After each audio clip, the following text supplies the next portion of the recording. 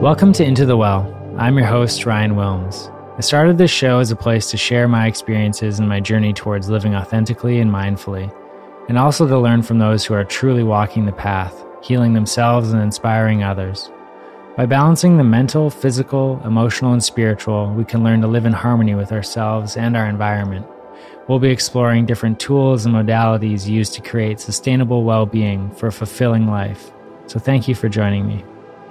Welcome back to the show. On this episode, I got a chance to sit down with one of my favorite authors, Christopher McDougall, who wrote Born to Run, Natural Born Heroes, and his most recent book, Running with Sherman, The Donkey with the Heart of a Hero.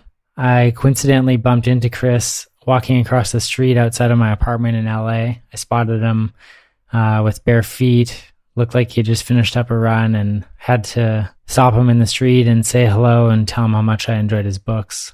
Born to Run is one of the best books that I've probably ever read or listened to, and I can't recommend it enough. It's such an amazing story, and Chris has really developed a beautiful style of storytelling, interweaving research and science and all sorts of cultural side stories to the main entertaining narrative that he is usually a part of himself.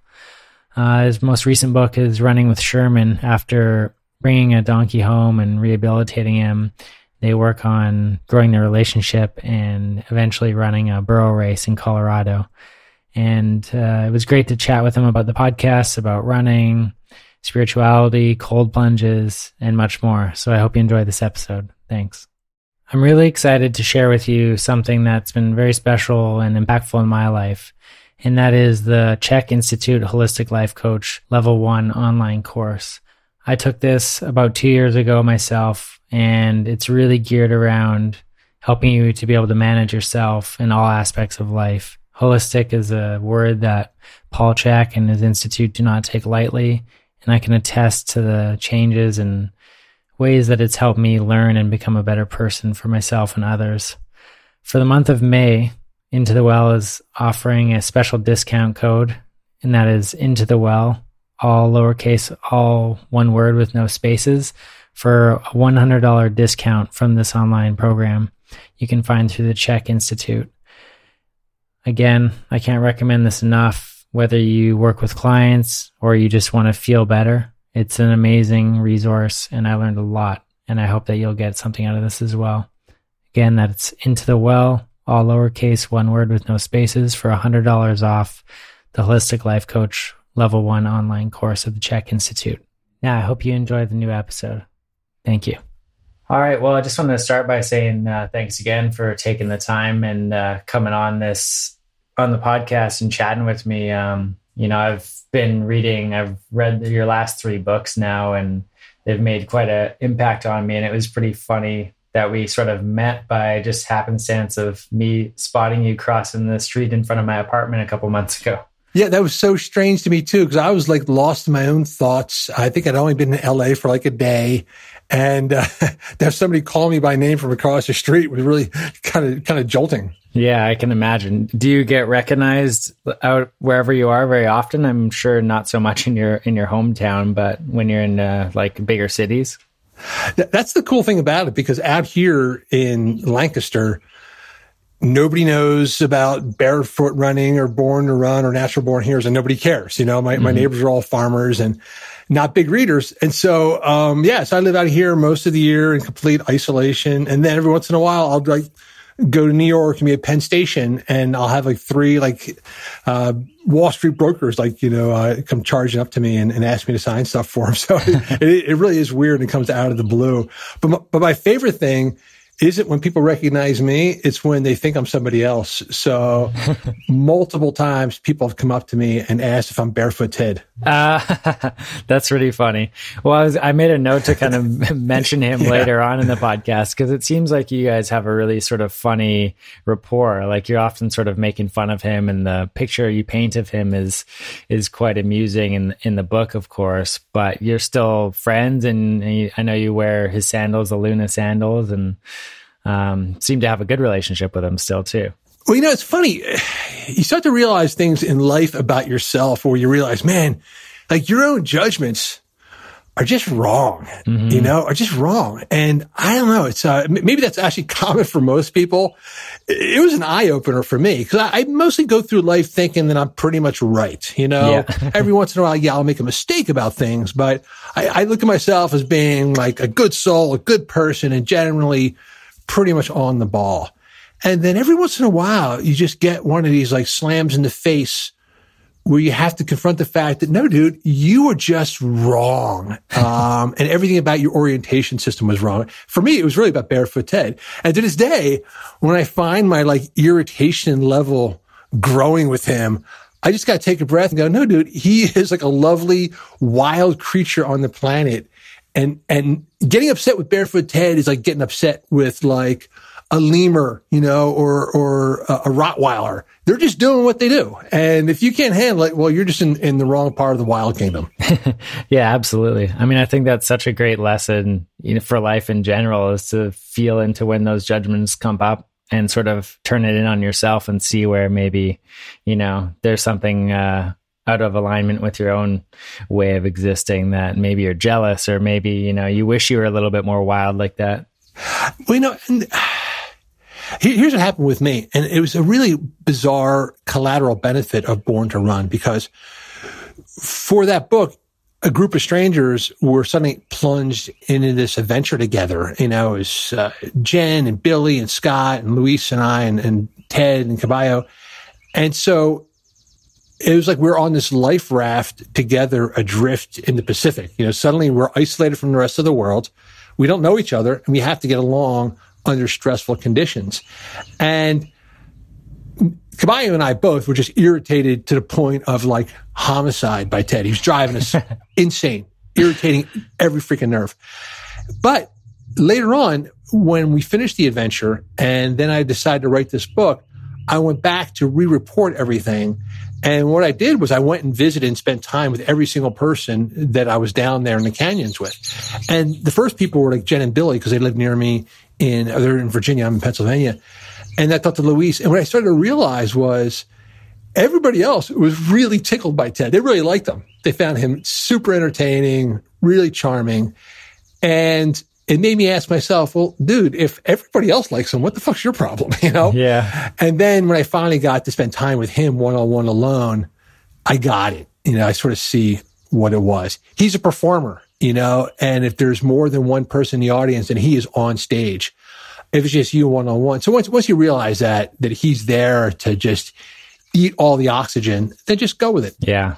No, that's definitely very interesting. So did you do all those one-on-one visits with people sort of after the whole adventure and then before you're finishing the book? Or was it after the book? No, it was to research the book. What had happened was, I didn't know, I didn't go down to the Copper Canyons expecting to write a book. I thought I was just going to do another magazine article. But so many things happened down there. And the interesting thing about the people that I was down there with is that they're all these kind of weird backwoods running philosopher savants. Scott Jurek, for instance, has thought a lot about a lot of things. He's like this subterranean tunnel full of like ancient knowledge. He's a relatively quiet guy, but he knows everything. Barefoot Ted, in his own wacky way, is a rambling philosopher. He thinks a lot. He gets ideas.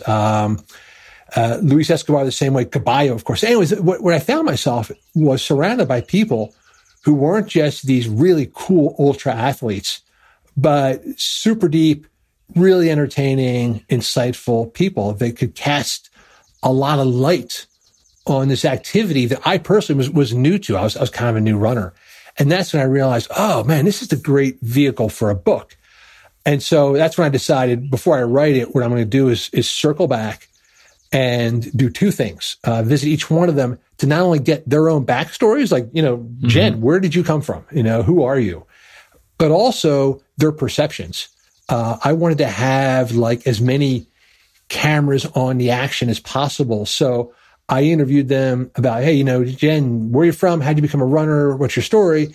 Also, you tell me what you saw down the Copper Canyon. So that way I had not only my perceptions, but Jen's, Billy's, and Luis's. And so it was like having a million drone cameras, or not a million, specifically 7 drone cameras out on the race course, all tracking the same race. Yeah, that's a really cool approach. And I guess a good way to get more of an intimate view of all those different perspectives. And like the part of the story where Jen and her partner ended up drinking out of the mud water and stuff like that, maybe you wouldn't have been able to recount so well without that input.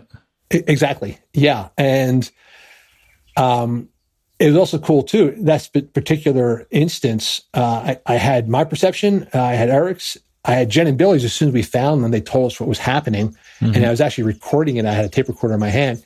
And then afterwards, a couple of months later, I could circle back and say, tell me now, what you remember of that and how it's kind of filtered in. So yeah, it was a really rare opportunity to get a lot of different inputs on the same tale. Mm-hmm. And I'm curious to know, obviously people write in so many different ways, but your books are so rich in terms of the science and the research. Then there's the story itself and all these sort of parallel stories and backstories. How long does it take to put together a story like Born to Run or Natural Born Heroes or these things? It takes me typically 2 years, but I'm not sure how much of that is hard time and how much of that is soft time. I'm working on a book right now, and I'm never quite sure if it needs to take 2 years or if I just allow it to take 2 years. But I like to think that I spend a lot of time thinking and mulling things over and finding different avenues to pursue. But maybe in the end, that's the right answer. What's the hurry? If it takes 2 years, then it takes 2 years, and just let it ride. Yeah, I guess from an outside perspective, I've never written a book or anything, but that doesn't seem like a crazy amount of time considering the sort of richness of the tapestry that make up your books. Yeah, thank you. Because I imagine there's just a lot of finding different threads and following your nose in a lot of directions. Yeah, I thank you. I appreciate that. And I'm not sure. So I guess part of me is that, puritanical work ethic where if you're not grinding out every second, then you're loafing. And on the other hand, I also think that ideas need to really sprout and germinate and things come together at their own pace. And if you're in the wrong mindset, if you're in this sort of puritanical, got to drive it out, got to get the words out, 2,000 words a day, that's going to come across on the page. The story isn't going to be as fun. It's not going to be as kinetic, it's not going to be as action packed, I guess. So I don't know. Basically, I'm on the horns of a dilemma. I don't know if I am explaining why it takes so long or just rationalizing it. It's one of those two. Yeah, well, I think there's definitely somewhere in the middle where you're not forcing it out every day, but you're finding a sort of natural pace that allows the sort of story to blossom in that sense. I thought it was interesting how you mentioned you went down to the Copper Canyons, not even really with the goal in mind to write a book. And now it's become this sort of phenomenon. I think it's, when people ask me what are my favorite books, it's always in my list. And, I've recommended it to so many people, runners and non-runners. And it's also just changed how I look at running and my foot health and sort of some of the research that you shared. What was it like to sort of see that take on a whole life of its own with the whole sort of barefoot running movement and whatnot? Yeah. It was a really cool education for me. And I think it really changed everything about my approach to both science and health and medicine, but also to writing. And I think it came from this idea that if you are not sure the answers, that's a good place to be. So I wrote Born to Run from this very kind of I don't really know about this stuff, It sounds a little strange to me. I'm not 100% sold on this barefoot running stuff. And I think to me, is a very healthy way to approach any kind of mental challenge. Basically the backstory was that, I don't know, I guess I was in my 40s maybe? Yeah, I was in my early 40s. I hadn't run a step in years. Heavy, out of shape. And basically I had, resigned myself to the fact that you can't run, you're too heavy and big and you'll get hurt. Mm-hmm. And then I find myself plunged into this environment where everybody's running and they're 70 years old and they're having a good time and they're smiling. And it's just so different than my experience of people kind of trudging along with their headphones in and, being miserable and getting injured and buying expensive shoes. And then I'm down there with Jen Shelton, who's just like flying across 100-milers and drinking Mountain Dew and drinking her face off at night. And the Tarahumara, who are like doing these big old like beer party orgies and then racing 300 miles. And so again, I was observing it, but I wasn't comprehending it. And that was literally the state of mind I was in when I started to write the book. So the book becomes an exercise in trying to figure this stuff out.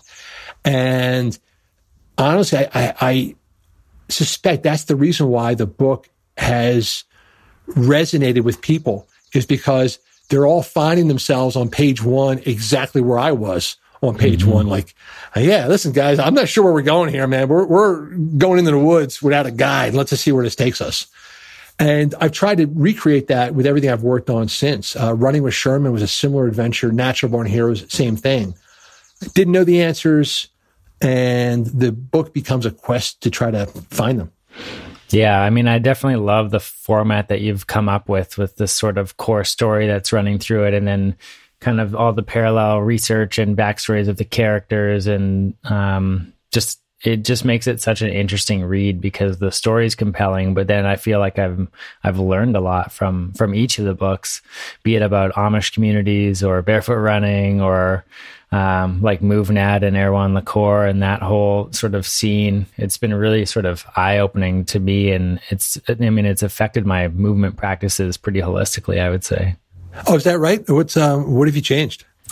Well, definitely, the whole idea of like foot health. And, I'm one of those people who've been like, oh, Nike's putting out a new running shoe with all this technology and it's $300. It must be the best. I have to get it. And sort of, thinking back like, oh, that like bit about how you shared in Born to Run, how often like people running in the most expensive runners have a higher likelihood of injury was really interesting. And sort of getting back to the basics, learning how to run, doing more sprinting, uphill stuff so that, my form is better for performance. It's better for sort of stability. And then from there, you don't necessarily have to run barefoot. You can kind of run in any shoe if you've got the proper form and you're in alignment and carrying yourself in that way. I thought, that was kind of interesting. And then one of the big things that's been a shift in my sort of approach to running and exercise has been bringing like joy and love to it, which is something that you kind of touched on with Jen and a lot in Running with Sherman as well, which the animals can bring out of you, it seems like, but also sort of when you're talking about some of the women, I can't remember the term, if it was like smile in a skirt or something, but that sort of idea of running with joy. Yeah, exactly right. Yeah. Chrissy Mell up in Bellingham, Washington. Here's the, I don't remember if this is in the book. I got to go back and read. By the time you finish a book, sometimes you forget all the stuff that's in it. But one of the things about Chrissy, okay, this woman is world class, top of the ultra game. And I was at Scott Jurek's wedding and she was there, and everyone went out for this trail run together. And it's like Scott Jurek and Chrissy and all these other amazing runners and me, the schlub at the back of the pack. And what I noticed was every time I would stop to like catch my breath or have a drink of water or tie my shoe, Chrissy was the only one who always dropped off the pack, circled back, picked me up, waited for me, and then made it seem really, really chill as if she was planning to tie her shoe again anyway. And this happened over and over again. And it just stuck in my mind, like, it's so natural to her to just be friendly and warm, even though for most dudes, their first instinct is to prove themselves. They always want to be at the front of the pack, be out front, show that they're the toughest. And with her, that wasn't even a calculation at all. Her instinct was to be at the back of the pack and make sure that the straggler isn't lost by himself. So yeah, I mean, that to me is that mindset is, I think, what powers her along. She'd rather have friends than have victories. Mm-hmm. Well, it feels like, especially when it gets into trail running and ultra trail stuff, the sense of community is such a strong thing, be it through the training or even at the races. Like when I started getting into the trail stuff, I was blown away at just how friendly everybody was. And it feels like quite different from the sort of traditional Western approach to sports and achieving. Yeah. Again, it's a thing I wrestle with because it's something I'm working on now. I'm working on a new book now where I'm really trying to unpack this notion of competition, because there's definitely something valid there. We all realize that we train harder, we're more consistent when we got a come to glory moment on the calendar. When there's not a race in 6 months, your training tends to get sloppy. And yet at the same time, I also feel that the competition is so destructive. It's one of the worst things we can do.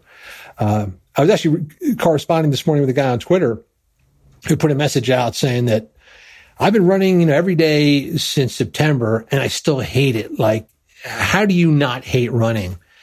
And I was going back and forth with him, basically trying to unpack that dilemma he's having. But I think the hatred comes from the sense of competition, of expectations, and it makes you hate the thing that you should be enjoying. Yeah. Yeah. So how do you take steps to sort of shifting that perspective? I think the idea is that you got to start dialing in super small first. Make the competition on the small achievements, not the big ones.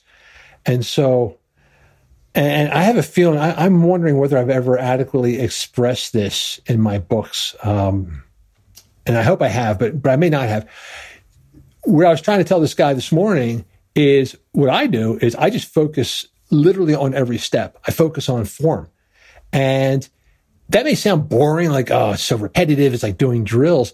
But if you focus on like driving that knee and cocking back that foot and landing lightly and popping that foot off the ground, if you get one step that feels great, there's a little triumph right there. And then you do the next step and the next step, and you try to string together 200 or 300 steps that really feel like light and smooth and quick. And I am so dialed in and focused on that during a run that I'm like, I don't care if that run goes 2 miles or 20 miles. I don't care if I'm doing 7 minutes a mile or 10 minutes a mile. Those things are extraneous. I'm not racing. I'm working on the craft. And maybe that's it. Maybe we need to focus on craftsmanship over competition. Yeah, I think that's an important thing, both for our bodies and for that sort of enjoyment of it. And, it's kind of like harkens back to just being present in that moment of that one step, of that one breath. I don't know if you've seen the film called 3100 Run and Become, but they feature a Navajo runner. Oh, yeah. Yeah. And when he's running, he's sort of, each step, he's sort of praying to Mother Earth, and with the breath, he's like having gratitude to Father Sky. And I think that's another way of sort of, again, staying present with each of those strides in a way that's just filled with a different sort of energy. Yeah, that was a beautiful sequence. Those cutbacks to Navajo Nation. That is a remarkable film. I really wish more people would see it, because I find it a really perplexing film. I'm not sure if it's a good thing or a bad thing what's going on there, this Free Chimnoy race. What was your takeaway from it? Well, definitely, I think that idea of running to become a better person and to sort of exceed the boundaries that you feel you're capable of, and, growing that way, I think that's really powerful. But it's obviously really extreme. It's like doing some sort of really long, deep meditation, and it can't be easy on the body, but I think that it's an interesting way to sort of grow yourself spiritually. I feel like that's got to be the main sort of focus of it or goal of it. Yeah, I think I always wonder with extreme activities whether it's actually a path toward improvement or some kind of like self-medication and self-isolation for other problems, because I think the perplexing thing about that film is that all the runners in themselves were so charming. They're so cool and they had fun things to say, and you liked all of them. At the same time, I felt like what they were doing was just not healthy. It was just, and their own families felt the same way too. There's that Austrian woman. You remember, I think her husband and her kids were like, you kind of got to stop. You're like, you're running yourself into kidney failure. And so whatever was propelling her, it didn't feel like it was healthy. It felt like it had a real element of self-destruction to it. Yeah. And that's why I really wrestle with it. I love the idea of run and become, but with all these things, there's a barrier you pass where you start ebbing into more harm than good. Yeah, I definitely agree. And that's a really interesting point. I feel like a lot of that, so many of us are motivated by some sort of subconscious, fear that we're not enough. And so, this way of proving that we can accomplish and we're good enough and we're worthy of love can drive us to some of these extreme pursuits. But I think it's when we can bring a healthier intention to them is when they're not so destructive. But I think probably more often than not, they are sort of destructive endeavors. Yeah. And then that's the hard thing, is figuring out what are the metrics? What are the signs? How do you know, when you're on a good path or a harmful one? Yeah. Well, I think, bringing in some sort of, mindfulness, meditative practice, hopefully, if you work with a therapist or something, that can help you stay on track with that. And that kind of actually brings me to a question, after reading Running with Sherman, it felt like in that book specifically, you kind of dived into mental health a lot more. And I thought that was interesting. Yeah, it came by accident, really by accident. I didn't expect it at all. And like Born to Run, I was kind of feeling my way into new terrain. When we had our good friend's son, Zeke, really come across a life-threatening situation with depression, and he wanted to come and run with us.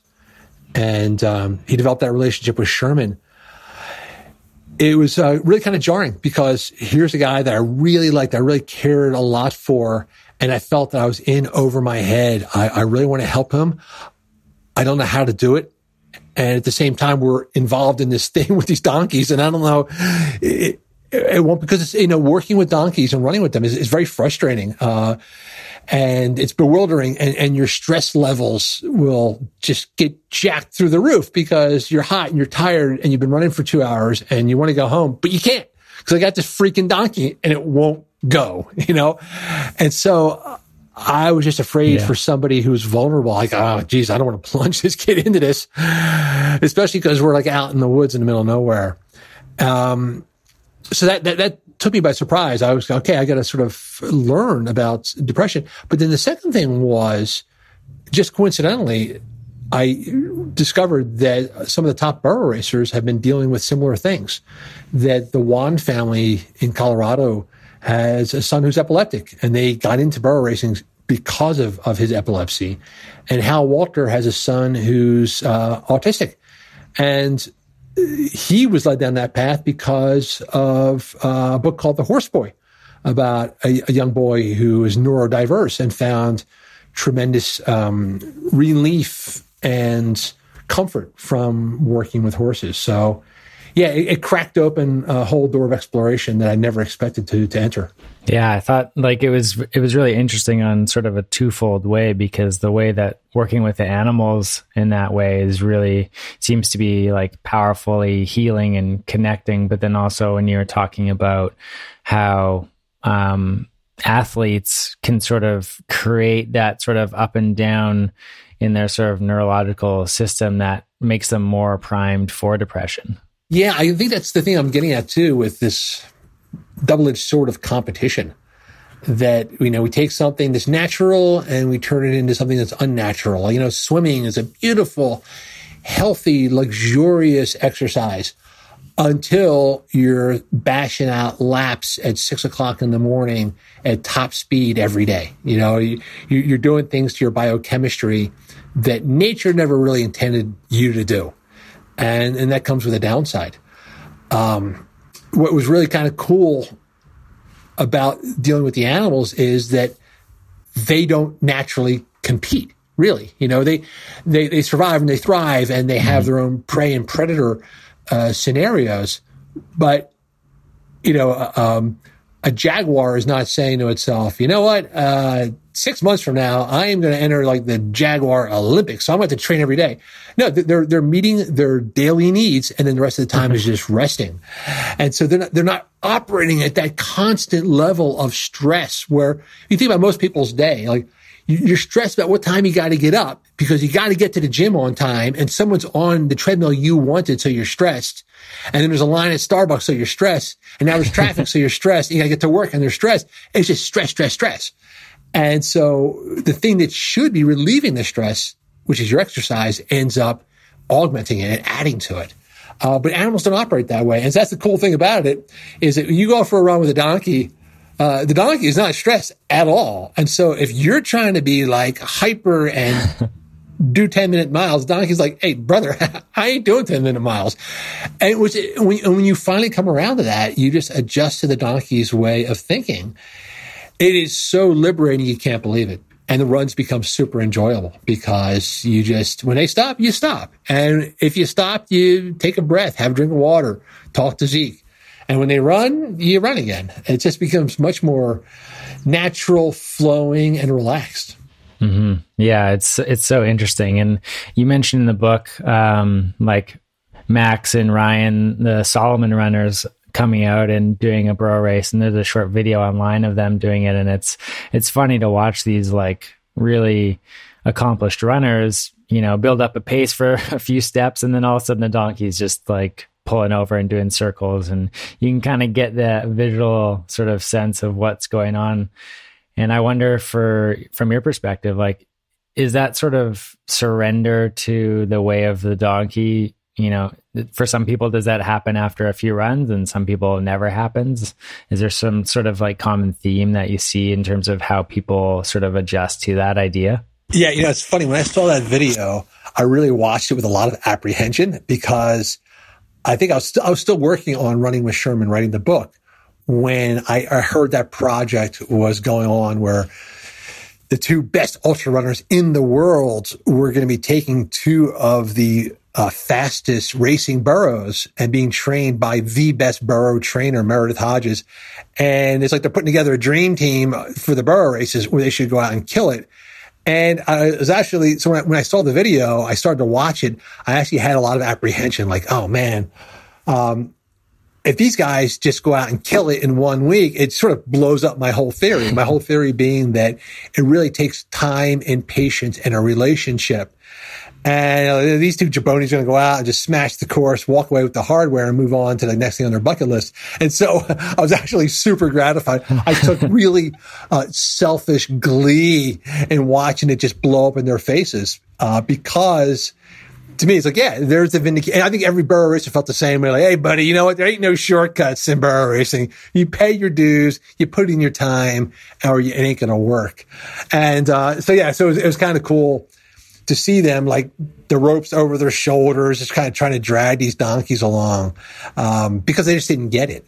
And the thing about it was, those donkeys, I know those donkeys, and they're fast runners. And if you had put an experienced burro racer with them, they would have gone really fast. The problem that those guys had, Max and Ryan had, was that they just hadn't invested enough time in learning how to read the animals and to see what was going on, and vice versa. The animals are reading you. It's a really interesting thing. When I'm running with our big donkey Flower, I'll just watch that big eyeball just kind of like rotate back, and she'll just like check me out to see what's going on back there. And as soon as I see her eye, I realize, okay, she's assessing me. Something's going on, and I got to figure out what she's up to. Otherwise, she's just going to stop or veer off or do something else. Yeah. It seems like, so much of how we learn to do things and accomplish things is, that sort of strong willpower. I'm going to do it. But to run with these burros, it just seems like you have to sort of learn in a different way that we're not necessarily used to. And I think I'm hoping that to me is like the personal life takeaway.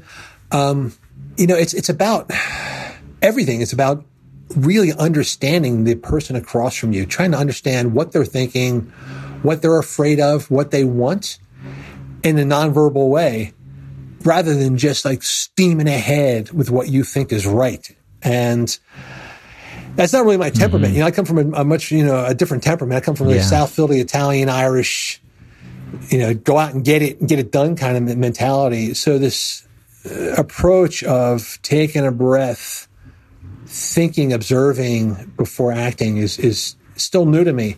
But I feel like it's really starting to get into my bloodstream. Yeah, I can imagine, coming from that environment as well. And now where you live, sort of surrounded by this Amish community that you're embedded in, that's quite a different shift as well in terms of approach to life and some of those sort of more, I'm always right and I'm going to do what I'm going to do sort of ideas. Oh, totally. How have you sort of adjusted to that? Yeah. I mean, the first thing I had to learn to do was stop talking because being an East Coast guy, I'm not comfortable with like conversational pauses. So if there's a silence, I'm going to fill it with noise. And so it's been difficult with my Amish and Mennonite neighbors when I first got here, where I'd say hi, they'd say hi, and then there'd be silence. And so I would just leap in and just start talking some stupid shit. And then I'd pause a little bit, and they wouldn't say anything. So I just motor on ahead. It took me a while to realize, just stop talking and give them a chance, So, my Amish neighbors are much more reflective and respectful and old worldly slow about venturing an opinion. And if you don't give them airspace, then they'll just keep silent. So yeah, things like that. I had to learn to throttle back in a big way. Yeah. And do you think that has, in turn helped you sort of develop that relationship with animals and with nature, with that sort of more patience, quietness? Yeah, absolutely. I don't think it's a coincidence that, the Amish are a culture that has, the only culture that has maintained its close personal relationship with animals, and also a culture that is completely nonviolent. I think there's something there that I think, we strayed away from a long time ago. I think one of the main points I was exploring with running with Sherman is that, we tend to think that newer is better, technology is better, that, human culture is always on an upward trajectory of improvement.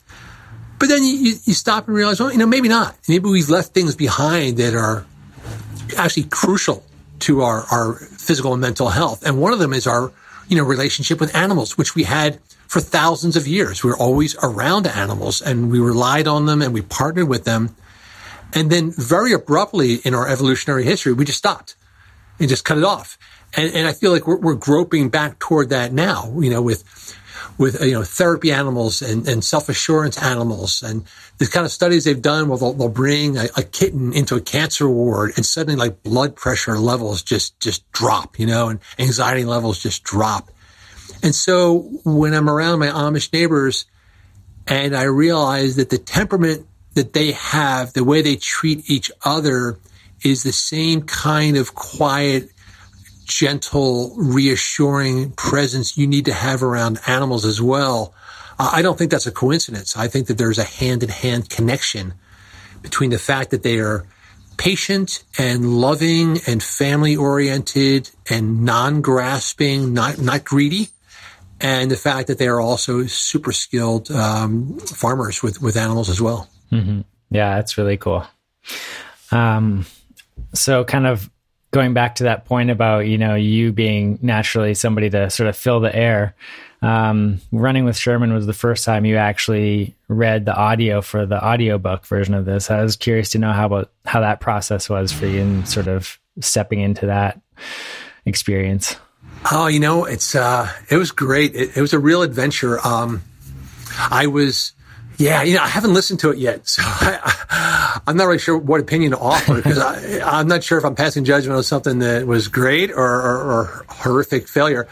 But the experience, it was something I've been working on for a while. So, one thing I realized on book tour, the first time I went on book tour for Born to Run, I thought my job was to go out and lecture people, to deliver a miniature version of all the stuff that I'd learned about running in story format. And it took me a while to realize that that's just boring. Nobody wants to sit there and be lectured by some guy up there theorizing about running. And so over time, with book events, I started to get more into a relaxed, engaged storytelling mode. And I really worked at it. I would go to story slams and get on stage as often as possible to practice oral storytelling. And so I took that into doing the narrative for the audio version of of Running with Sherman.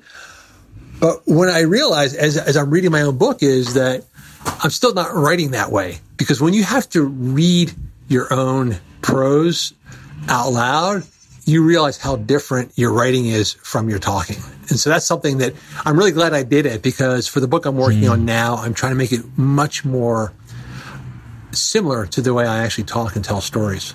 Right. Yeah, that's interesting. I had never really thought about that, because I guess we consume it similarly, but also it is different. Would you ever consider going back and doing the audio for Born to Run and Natural Born Heroes? Oh, yeah, for sure. For sure. For Natural Born Heroes, there's a lot I want to do. I actually want to rewrite the whole book. I feel like I got way too ambitious with juggling chainsaws in that book. And I felt like with Born to Run, it was so hard to write Born to Run that by the time I figured out how to tell that story, I just felt like I was like Muhammad Ali, man. I'm like the heavyweight champion of narrative nonfiction, and I can do it all. And then I get into Natural Born Heroes, and I feel like I was trying to do way too much. I had too many narrative threads going in too many different directions. And so what I'd love to do for that book is actually strip it down and shuffle the cards around, shuffle the deck, and reorder the story. But yeah, I would love to do the narrations for both those books. Yeah, I think that would be cool. I mean, as a listener, I find it so much more compelling usually when the author is the one reading it. It just feels charged with a different level of energy and intimacy that makes it hit home, I find. Yeah, I'm conflicted about that because, on the other hand, professional readers are unbelievable. I just listened to City of Thieves, and the reader was Ron Perlman, the actor Ron Perlman.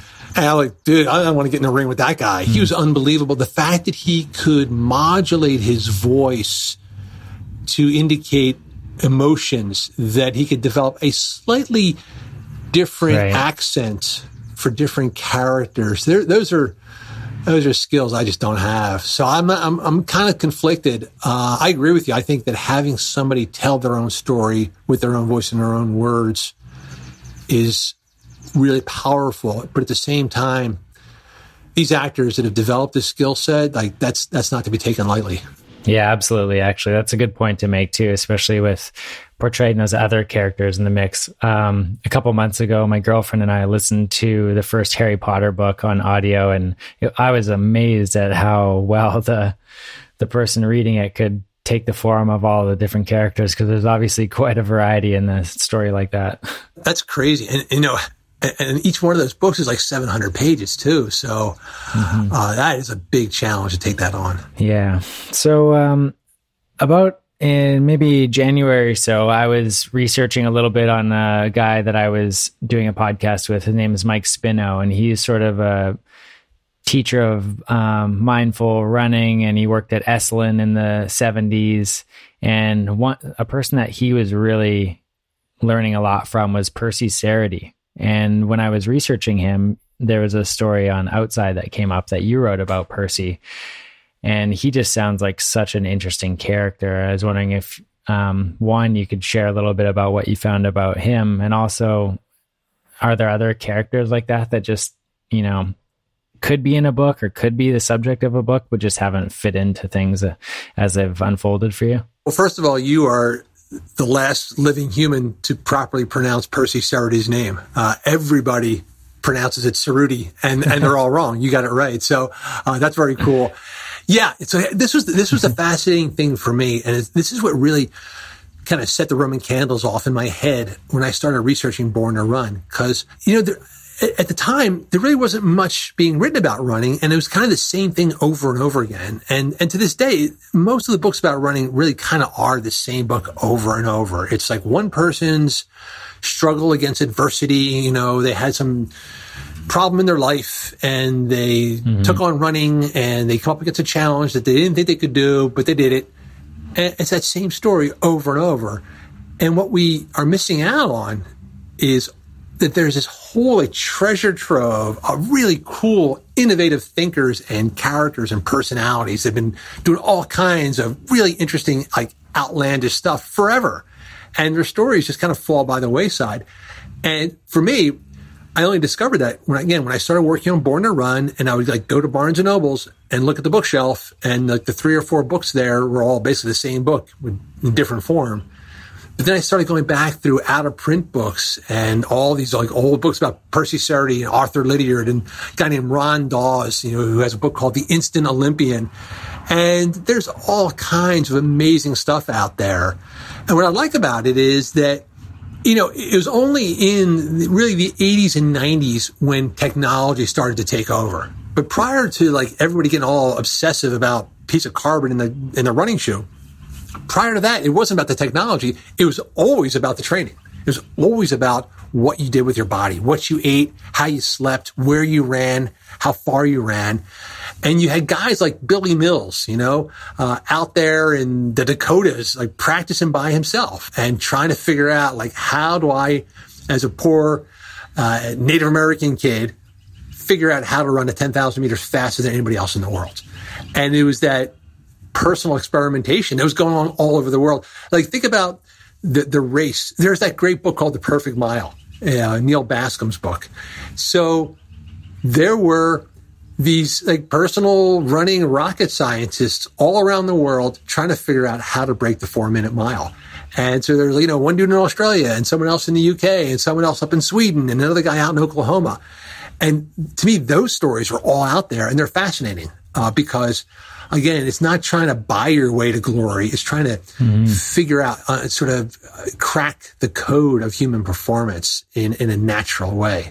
So yeah, Percy Cerutty was one of those dudes, man, just totally off the reservation, half nuts, drinker, smoker on the edge of death, and brought himself back from it. And then he began training guys that he had no business training. He's training Olympic athletes, and yet he had unbelievable success because he was able to use himself as a one-man learning lab and turn those stories and those methods over to stronger athletes.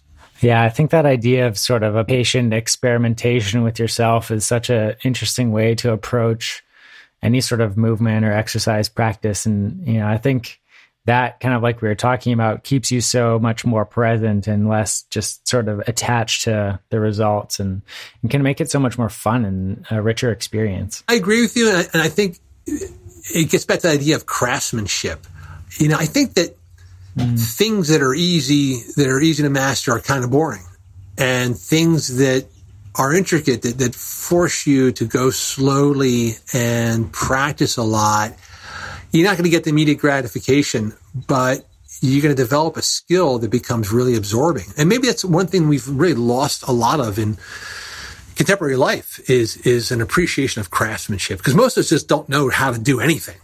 We don't know how to fix our cars. We don't know how to build our own shoes. One of the things I thought was kind of fascinating about the current quarantine is that everyone's become like sourdough bakers. But, baking bread was just a common experience, but it's now we're rediscovering the art of baking. So I think we've, to a large extent, have lost the gratification of learning how to do things slowly and patiently for ourselves. Mm-hmm. Yeah, I definitely agree with that. And it is a good opportunity now to sit with some of those practices and commit ourselves to that different crafts and sort of develop that a little bit more patience and enjoyment of the slow process. And to me, that's what is, I think, missing from a lot of our athletics, and physical health, is that we want the goal. We want the end result. We don't want the process. And so, we're so focused on running as fast as we can, as far as we can. But the actual day-to-day of going slowly, of learning how to run properly, of being satisfied with incremental progress, that is what has made getting in shape so unpleasant for a lot of people, that they want the result today as opposed to just enjoying the long journey to get there. Yeah. And sort of speaking of long journeys, the Leadville 100-mile race has, become a pretty iconic one in terms of races in the U.S. and partially due to your book as well. And I read that you have run it once, but you didn't finish it. So I was curious to know how that experience was in terms of, that sort of long journey. And I'm sure you prepared for it to some extent, but then not sort of getting that finished medal accomplishment as well. Yeah, I'll tell you, not finishing the Leadville 100 was one of the greatest experiences of my life, because the moment I stopped, I was like, oh, thank God. I got timed out at the 50-mile turnaround in Winfield. And the only horrible thing that could have happened to me at that moment is if they just patted me on the back and told me to keep going. So here's the thing about that. I ran that the same year I started running. So when I got this idea of going down to the Copper Canyon for Caballo's race, I started training for it in September. And so I had, roughly 8 months or so to train up for a 50-mile race. And I went from 0 to 50 in about 8 months, and went down for the Copper Canyon race. And then when I came home, I thought, hey, this could be a good book. And so I began researching the book. And one of the things I wanted to do for my research was have boots on the ground for the Leadville Trail 100. It's an important part of the history of ultra running and of the Tarahumara. So I called up Ken Klober, the race director, and said, hey, can I get access to the course so I can actually see what the race is like? And he's like, yeah, you can have access. You can put on your big boy pants and run the fucking race. And I said, no, I'm not ready for that at all. And he's like, oh, you're not ready? Oh, I didn't realize you're in a wheelchair. I'm sorry. I would have apologized if you're in a wheelchair, because I'm 76 years old and I'm ready for the race. What's your problem? And he basically just bullied me and taunted me and harassed me into it. And by the end of the conversation with this guy on the phone, I'm like, what's wrong with me? I can do this. And the true answer is no, you can't, you idiot. But I did train. I trained really well and really hard, and went into it thinking I could do it. But man, dude, 100 miles. And to this day, 100 miles is just really, really far. And Eric Gordon, the guy who trained me for the Born to Run race, trained me for this race too. And he did a spectacular job with the raw materials that was dumped in his lap, meaning me. But I came away from it thinking that I will never be comfortable with that distance.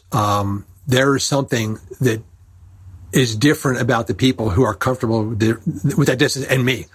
I just don't get it. So I don't think, so there are two things. One is at that moment, look, man, I had not enough miles on my odometer to take on a 100-mile race. But on the other hand, now years later, I still wouldn't, I don't think I could ever finish a 100-mile race. It's something that's beyond my grasp. And do you think that's a physical thing or a mental thing? I really don't know. And that's one of the great enduring mysteries of ultra running.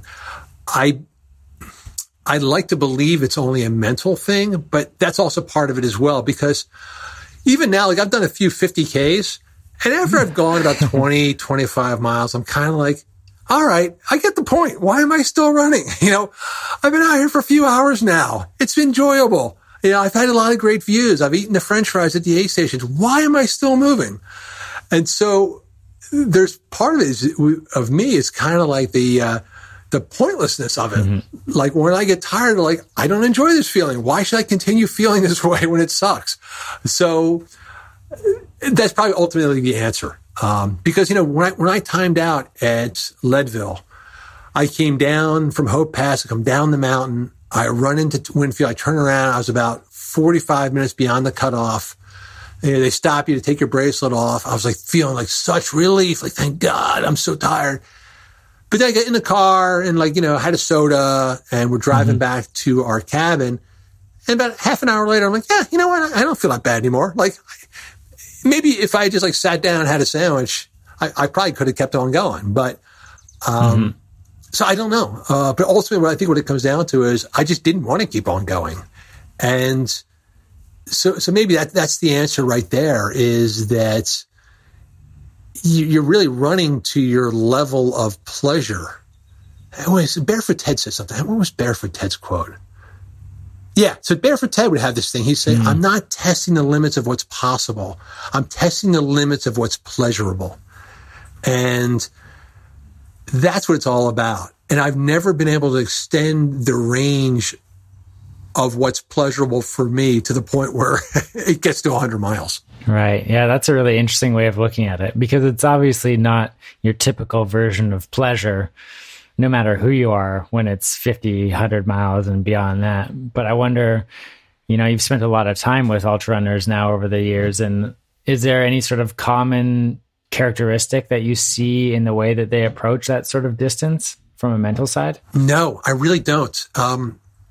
They are all their own mixed bag of eccentricities. And that's not even right. No, I shouldn't even say eccentricities. You sit down with Scott Jurek, he's the normalest guy in the world. Kind, attentive, patient, funny. And yet somehow this dude can win 7 Western states in a row. And whatever is driving that kind of masochism, he had to be in extreme pain. I mean, think about this. You win 3 Western states. Man, there's a bullseye on your back. Everyone's gunning for you. Every year it's going to get harder, and more painful. So Spartathlon, 152 miles, up and down mountains. So no, I don't get it. There's nothing in his psychological profile, I think, that would tip you off that this guy is capable of that. And again, Chrissy Mel, very different. There's this terrific woman named Maya Detmer. She's a trauma nurse in Nevada and then runs these last man standing races. You meet her, she's bubbly, she's sunny, she's kind, she works with hurt people, and yet she can go out and just grind out, 200 miles nonstop. So I don't know what the psychological profile is that makes that possible. Yeah, it's so interesting. It was cool to hear in Running with Sherman that you sort of reconnected with Eric Orton, who had trained you for the Born to Run book. And I was just wondering if, through these different books, is that community that you've built? Are there other relationships that have lasted sort of and continued beyond the research and writing of these stories? Yeah, absolutely. I think one of the really galvanizing experiences was that Copper Canyon race, because all of us who were down there have remained really close. And I kind of wonder about that, because it's remained one of the more kind of joyful friendship experiences of my life. And I wonder why. I wonder if it's because it was a self-selecting process, only the weirdos who would sign up for a trip like that, are the kind of people that are going to be entertaining and offbeat and will be, sort of endlessly joyful and people you want to seek out, or whether there's something about the experience which kind of bonded us. I don't know, but whenever I see Luis Escobar, I'm always super happy. And Ted's come out here a few times to visit, and I've seen him out on the West Coast. And Eric, I just, immensely respect his knowledge and appreciate what he did for me. So I saw Jen in Salt Lake not too long ago, Billy in Hawaii. So yeah, we've all remained in each other's lives, and to me, they are just some of the more exciting and kind of, I don't know, people that I really love and like a lot. And I think it's just because the people that are willing to put themselves out there are people that are always going to have my interest and attention. Yeah, I imagine it must be a combination of those things you listed, but going on an adventure like that's just so unknown. I mean, that the whole story leading up to, people signing up for this thing and then a handful of you guys showing up and then heading down there, it just seems so wild. And it's hard to imagine, now just being like, oh, I heard about this crazy thing. I'm going to go show up at this hotel and see what happens. I don't think there's too many people that are going to choose to do that. I think there's probably more people than you think, and that's been my experience. What's been kind of fun about it, maybe. Even with Running with Sherman, when I talked to Zeke the first time and he's home from college, he was dealing with some hard issues. And I said, hey, listen, dude, you can run with us, but we're doing this thing with donkeys. Are you in? And he's like, I guess so. And to have him just kind of leap in both feet to this bizarre adventure, train these donkeys in Pennsylvania and then take them to Colorado. And he and I and my wife and Zeke have become really close since then too. So it's probably a combination of the temperament, which makes you open the night kind of thing, and then the sort of shared respect from sort of seeing it all through together. But I think out there all the time, there are these little bands, these little tribes that are out there jumping into that kind of shit and remaining close-knit ever after. Yeah, totally. Well, speaking of that sort of close-knit nature, running with Sherman definitely involves a little bit more of an intimate group of people, like with your wife and your family and your neighbors, and then animals that you've adopted. I wonder how that was sort of opening up that part of your life more so. It was really strange and a good experience because it's something that I've been pushed to for years and I wasn't really comfortable with. When I was working on Born to Run, I turned in the draft and my editor said, yeah, listen, you got to put more you in this book. And I was like, I don't think so, man. Like, clearly I'm the least interesting guy in this whole story. You got a guy named Caballo Blanco. He's way more interesting than some journals from Pennsylvania. And my editor's like, no, but people need to see this thing through your eyes. You got to be their avatar. You got to be their proxy in this adventure. And so I put myself a little bit into Born to Run and a little bit more in Natural Born Heroes. And finally, only with Running with Sherman, there was no way around it. It was a story that it was my story. So it had to be a first person story. So I think I gave in to a way of storytelling that I'd not been comfortable with before. And I'm glad I did because it's about time I learned how to do that. But, when you come from a hard news background, when you're a news reporter, you're always drilled to keep yourself out of the story. So it's very hard to unlearn that habit. Yeah, I can imagine. Well, we've been talking a lot about like sort of the craft of running, and has that influenced the craft of writing for you? It influenced it really dramatically right from the beginning because I'd never tried to write anything remotely as complicated and as long as a book. And so I just felt out of my depth really quickly. I just didn't know how to do it. And so you're sitting down at the desk and nothing's working. And I would just get out the door and run. And what I would find is that there's something about putting yourself into physical distress, which drowns out emotional distress. That when you can't breathe and your legs are hurting, you're trying to go up a hill, you can't think about anything except that hill. And so whatever is occupying your brain, it just gets flushed out.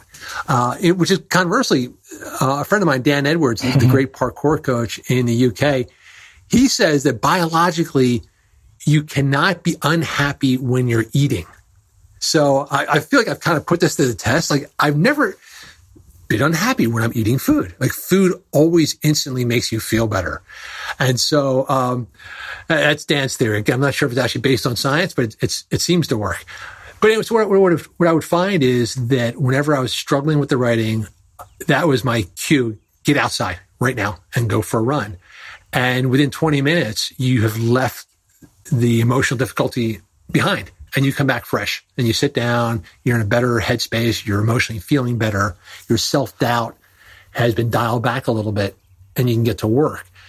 And then the second thing about it was where I found about running is that there's something about the rhythm, the breathing of a nice steady pace that to me sort of is akin to natural storytelling. I feel like my running pace matches more closely my natural speaking pace. And so when I'm sitting down staring at a screen, I don't have a rhythm or a pace that lets the words come. But when I'm running, it's almost like listening to music or something. There's a rhythm and a beat and a meter there. And so the story starts to spill out in my head while I'm running.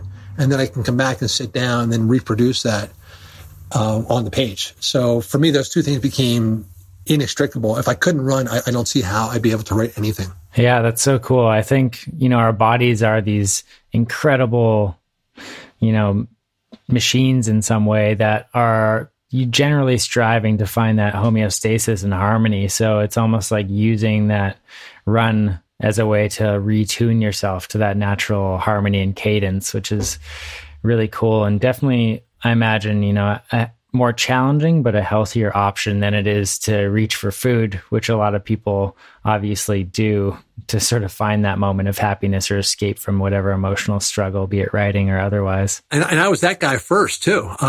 It's funny. I think back on it now. I used to stock my desk drawers with like snacks. I would have like, things like Oreos and M&Ms and Doritos. It would be like a larder, like a pantry in my desk. And I would almost like eat in time, like typing with the right hand and stuffing my face with the left hand. Like I was that guy. And that was prior to Born to Run. But what I found, the other thing was that, exercise is a great natural, appetite suppressant, but it's also a self-esteem booster. So the gratification you get from food, you can just get it from just rambling around outside for a little while. So, I sort of got out of that habit without even thinking about it. I just never replenished the desk drawers ever again.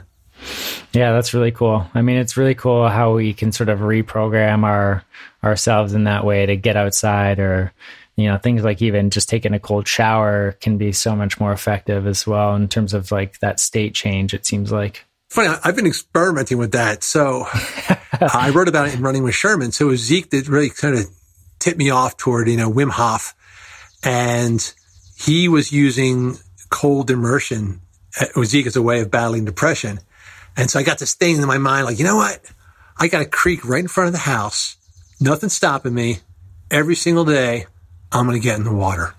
And that lasts up until around like November one year. Then I'm like, fuck this. It's cold.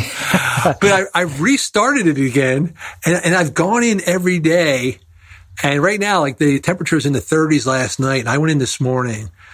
And so I got to ask you about this. So I don't follow the Wim Hof method because I'm uncomfortable with the breathing exercises. It makes me feel lightheaded. So I just basically just jump in the water and hang out there as long as I can. Is there any benefit to that at all, Ryan, or am I just like getting wet? I think there still is benefit. I mean, I think that there's like for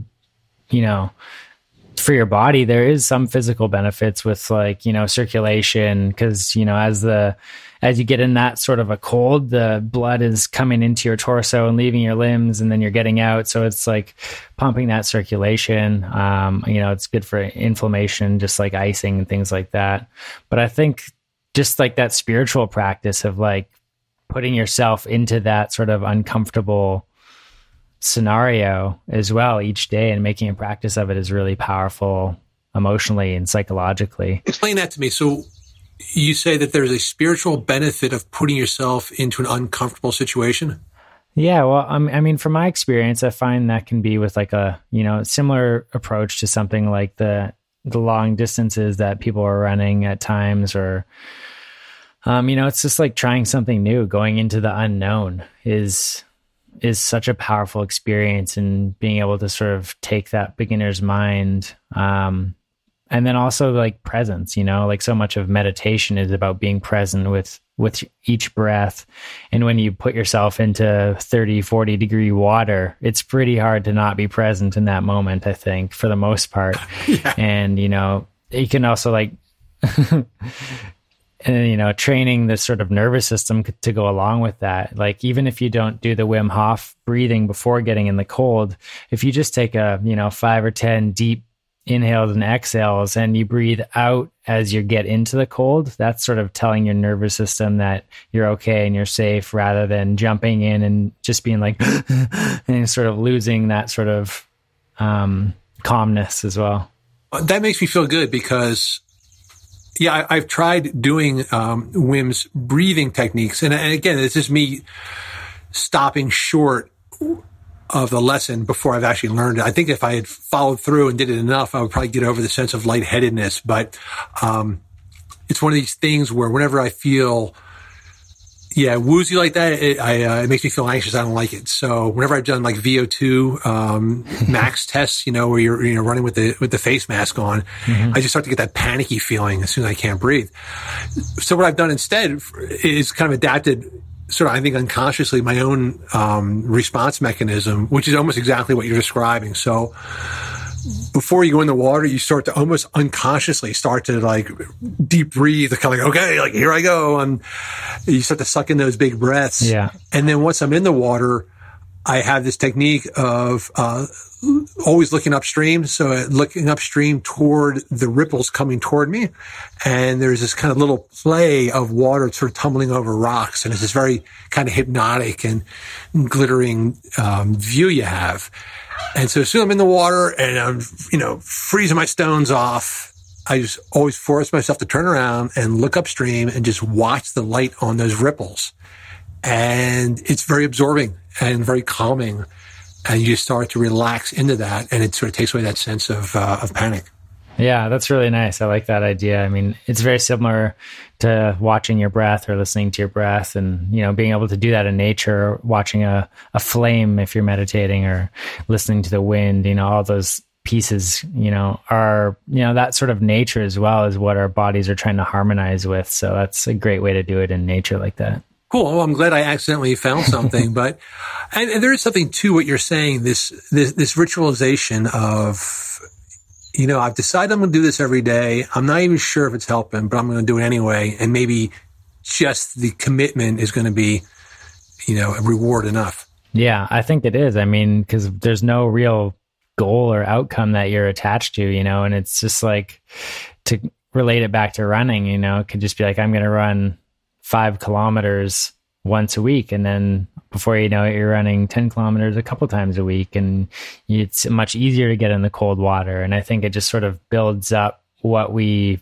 subconsciously believe we're capable of in many ways. Yeah, for sure. For sure. And again, there's that thing too, when you get out of the water, it never feels like a bad idea. Like you get out and you do feel euphoric. You feel just great. Yeah, definitely agree with that. And I'm in a men's group and we do Wim Hof breathing at the start of each session that we have. And probably 80% of the time I don't want to do it. And 100% of the time I feel better after we do it. Even getting into the water, like you're walking in and you think, oh, this is stupid. Why am I doing this? And then when you're in it, it's like, it's not that bad. It is, it's the dread. It's that moment of doubt before you do it, which, I think it's that one step that you just got to get past it and you're fine.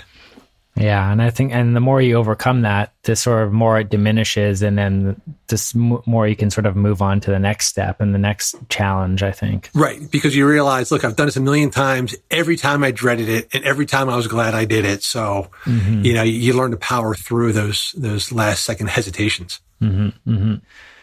So going back to your books for a moment before we finish up, the stories just feel so ripe with amazing characters and adventures that I feel surprised I haven't seen a film made out of any of them yet. And I know that there's a couple of notes here and there on the internet talking about Born to Run and Matthew McConaughey potentially being in it. But I was curious to know about that process for yourself. Seeing that come to life in that way could be exciting and scary. And also if any of that seems realistic at this point. I tell you, man, that is a whole weird industry, Hollywood film industry, because when I bumped into you, the reason I was in LA was because, a film director had reached out to me about Natural Born Heroes, and he had connected with a screenwriter he really liked. And we had just spent that week pitching Natural Born Heroes to a bunch of different studios and producers. And so I thought it was like a sure thing. Like the pitch was strong, the studios were interested, and yet it's still kind of on pause. And same with Born to Run. It seemed like it was a done deal. McConaughey was on board, and it just still hasn't happened.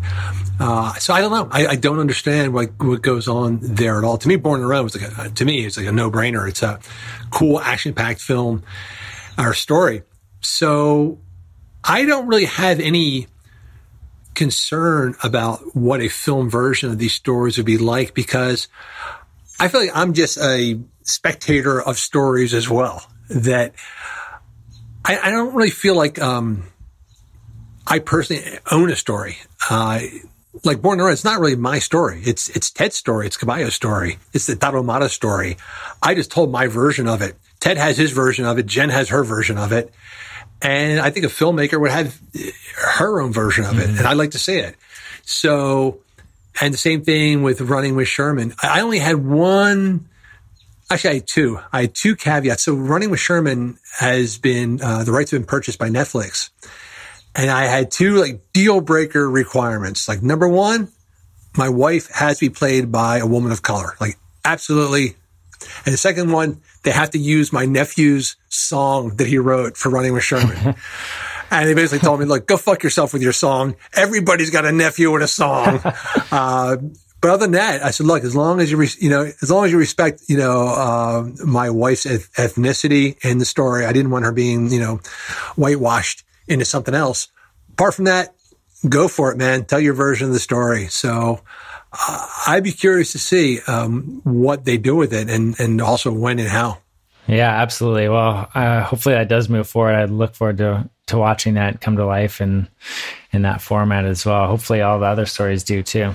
Yeah. Again, I'm curious about it. But yeah, the other thing is, it's one of these things in life where you can only control what you can control. And my very limited experience with Hollywood is I don't know what's going on. So it's clearly beyond anything I can do to influence it. So I just circle back. Like the one thing I can do is just write my books. I think books last longer than movies. They can have more of an impact and resonate further. So I'm just happy with the thing I can do. And if it turns into something else, cool. But if not, I can always just keep doing my own thing. Yeah, absolutely. Absolutely. So with that said, is there anything you can share about the upcoming book you're working on or any other sort of interesting stories you might be going to be putting out soon? Yeah, so I'm working on this book. I'm calling it now King of the Weekend Warriors. I don't know if that will be the final one, but I'm looking at two guys who are best friends in New York. And one guy is like super zen, very chill, even though he works in high finance, he works on Wall Street with a hedge fund. But personally, he's very just kind of watching the water ripple by kind of guy. And his best friend actually works in a nonprofit. He's very, he works in the humanitarian field, yet he's Mr. like tightly wound, high stress. And the two of them are best friends. And together they have like set 9 different world records. And kind of below the radar. No one really knows who they are. People aren't aware of them. And what I love is the dynamic between the two of them because they are the perfect yin yang of that whole competition dilemma. And I really want to explore like their relationship and how it's led them to these achievements, but at the same time, how they're each grappling with how much competition and drive to let into their own lives. And the one guy, the guy who's Mr. Tightly Wound, I feel like that's his Achilles heel, that his love of achievement is the thing that thwarts him from really being happy. And that maybe he should edge over a little bit more to the non-competitive side. At the same time, he feels that he needs this in order to go on. Just like one little anecdote about him with Leadville. So he has DNF'd at Leadville twice. And to me, like, dude, learn your lesson. It's 100 miles at 12,000 feet. You live in Manhattan and you work a stressful job. It's not for you. Yet he was planning to go back this year. Like he just cannot get the monkey off his back. And I don't get that. I don't understand why it's personal to him to have to run that thing. But it is. And I feel like it's the kind of thing that maybe kind of ends up, he burns his fingers more than he should. Yeah. Well, I feel like that's, in very different versions of it, a very common story. And even for myself, like before getting into this sort of health and wellness realm, burnt myself out really badly. I was working the 16, 17-hour days, drinking way too much coffee. And then I'd get home and go for a run. So I was just like stressing myself every which way I could and not sleeping enough. So, sometimes it takes a crisis at some point to make us look at ourselves and find a little bit more of a healthy balance. Who knew that all along you were the guy we were talking about? Like this whole conversation really has been about you, but that's exactly it. And until you have that, I don't know, that experience, that out of body experience, which lets you reflect on what you're doing, then you can really blunder along that way for a long time. Yeah, absolutely. And sometimes it takes a big event to sort of take those like horse blinders off and be like, oh my gosh, this is what I've been doing. And then hopefully we listen at that point. Yeah. And that's the second thing too, is also receiving the message when it arrives. Mm-hmm. Well, I look very much forward to that story as well. And want to just thank you again for your time today and sharing all your insights and for sharing your books with the world as well. If there's anywhere people can sort of find you or learn more, maybe you can share that before we go. Yeah, sure. I'm kind of nominally online. I tend to basically, I'm on Instagram and Twitter, basically. I kind of edged out of Facebook as soon as I was off of book tour. I kind of stopped paying attention to that. So, if you look for Chris McDougall author, I'm out there. But mostly when I get into book writing mode, I kind of drop out of sight. So I'll probably be pretty invisible for another year or so and then raging around again some more. Well, good luck with that adventure and journey into that next book, and hope you and Sherman and the family are doing well. Thanks to Ryan. And they are doing well. I just finished a run with my daughter and just saw the donkeys a little while ago. So, man, I really appreciate this conversation. And I'm really glad that somehow we bumped into each other off of Sunset Boulevard in the middle, randomly last year. Yeah, me too. Definitely a nice surprise. Yeah. Thanks a lot, Ryan. I appreciate it. Thank you. Thanks so much. I hope you enjoyed this episode. Whether you listen to it on Spotify, Apple, or through our website, it would be great to hear your feedback and thoughts. If you're able to leave a review, it'll really help us share the message and share the podcast with more people. Thank you.